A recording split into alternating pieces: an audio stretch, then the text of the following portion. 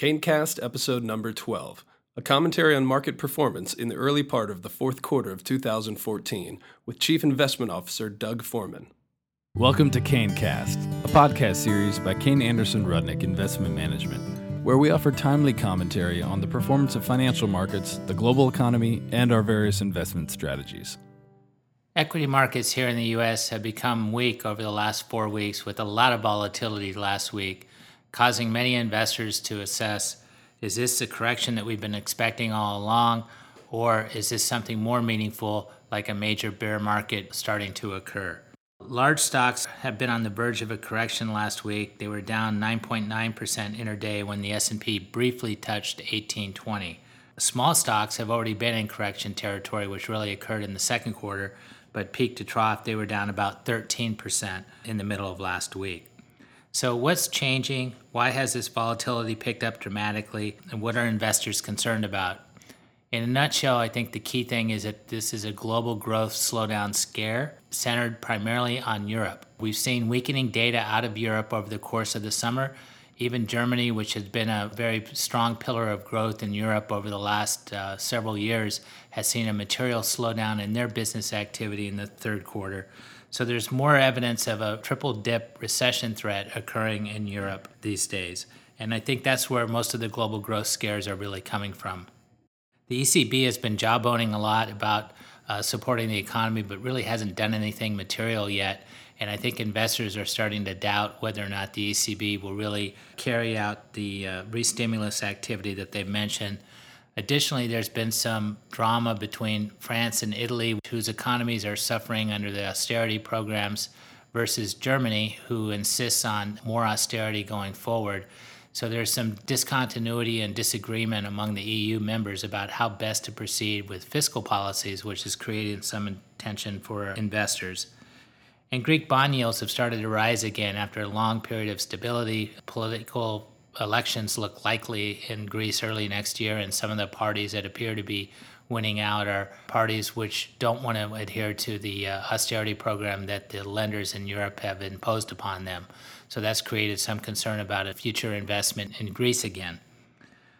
So this has led to some potential weakness in China, and particularly because Europe is a key export market for China, and therefore causing some concern about the stability of global growth.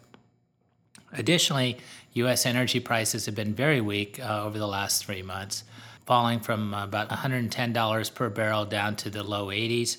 This, I believe, has been principally caused by a modest slowdown, and I mean very modest slowdown in global demand, but it's been mainly accompanied by a big increase in production output here in the U.S., particularly in the shale market.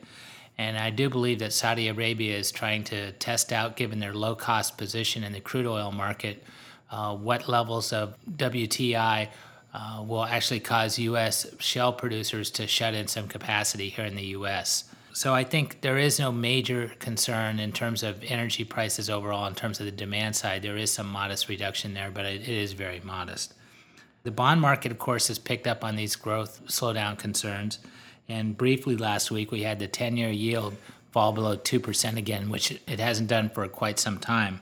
Credit spreads, as evidenced by the junk bond market and emerging market debt, have widened somewhat as well, but they are nowhere near 2008, 2007 levels when credit spreads blew out. They are widening somewhat from very, very historically tight levels that we saw at the end of the second quarter. Additionally, we've had some healthcare scares here in the U.S. Ebola has become more headline news as a gentleman in Dallas unfortunately passed away. And the CDC has held numerous conference calls over the last week about the outbreak and efforts to contain it. I've sat in on a couple of those calls, and they're not terribly inspiring, so that's created some additional fear, I think, in the marketplace. And that may get worse before it actually gets better here in the U.S., but I'm hopeful that that's not the case. Time will tell. So are there any bright spots out there? Is it all doom and gloom and the global slowdown that people are concerned about to materialize imminently? There are some bright spots. First, third quarter earnings, we haven't seen a lot of the reports yet, but many of the early reports that are trickling in, for the most part, have been good. Not quite as strong as second quarter started off, but we've had a few disappointments, pre-announcements, as we always do every quarter, but nothing out of the ordinary. And I still believe that third quarter earnings are going to come in fairly strong. despite all the noise in the macro environment and the healthcare issues that I cited earlier.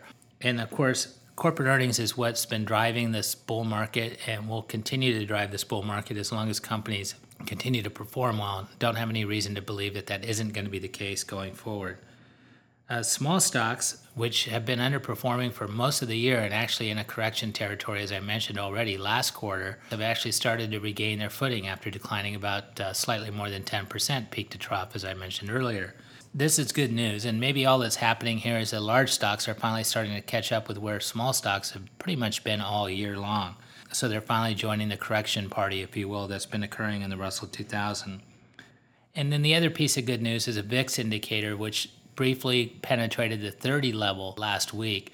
Historically, with the exception of the Great Recession of 2008, and when you get above 30 on the VIX, that's typically indicating a lot of fear in the marketplace. Historically, that's typically always been a buying opportunity, both in the short and longer run. So the fact that did penetrate 30 last week tells you that there were a lot of fears out there, and the indicator this week seems to be coming back down, which is good news.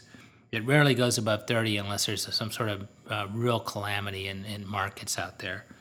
The other good news is that despite the Ebola headlines, the fact is there haven't been a lot of cases that have materialized yet in the U.S. Given the incubation period, we have to stay tuned for that going forward. But so far, it's had little to no impact on travel plans, hotel visits here in the U.S. we're talking about, or even visits to Disneyland.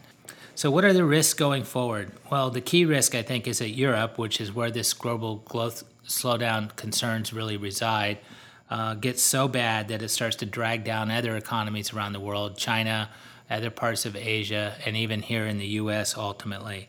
I don't think that's likely to happen, but it is possible. And I would point out also that Europe has always been a slow growth economy.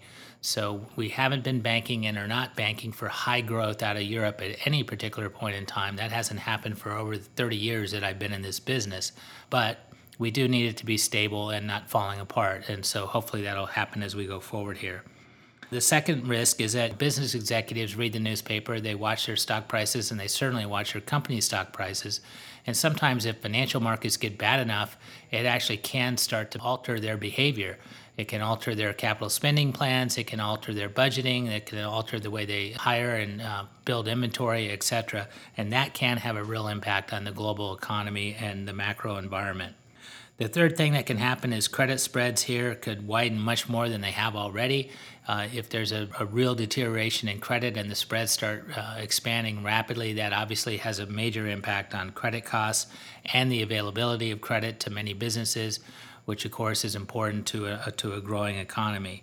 The last risk is Ebola. If it ends up not being effectively contained here in the U.S. and it actually does get bad enough that it starts to impact consumers' travel plans and business activity, this could cause a temporary dislocation in business, which would not be good, obviously. I don't think this is highly likely, but it is possible and a potential risk. Despite all these potential risks, I strongly believe that today the evidence suggests this is nothing more than a garden variety correction. Corrections are sharp and they're painful, and that sort of feels like what this has been so far, and I don't have any reason to believe that this is going to escalate into something more dramatic than that at this particular point in time. We'll be mindful of these risks and keep an eye on everything as we go forward. But at this point, it does look like it's a very garden variety correction in the markets. Thank you for your time and attention.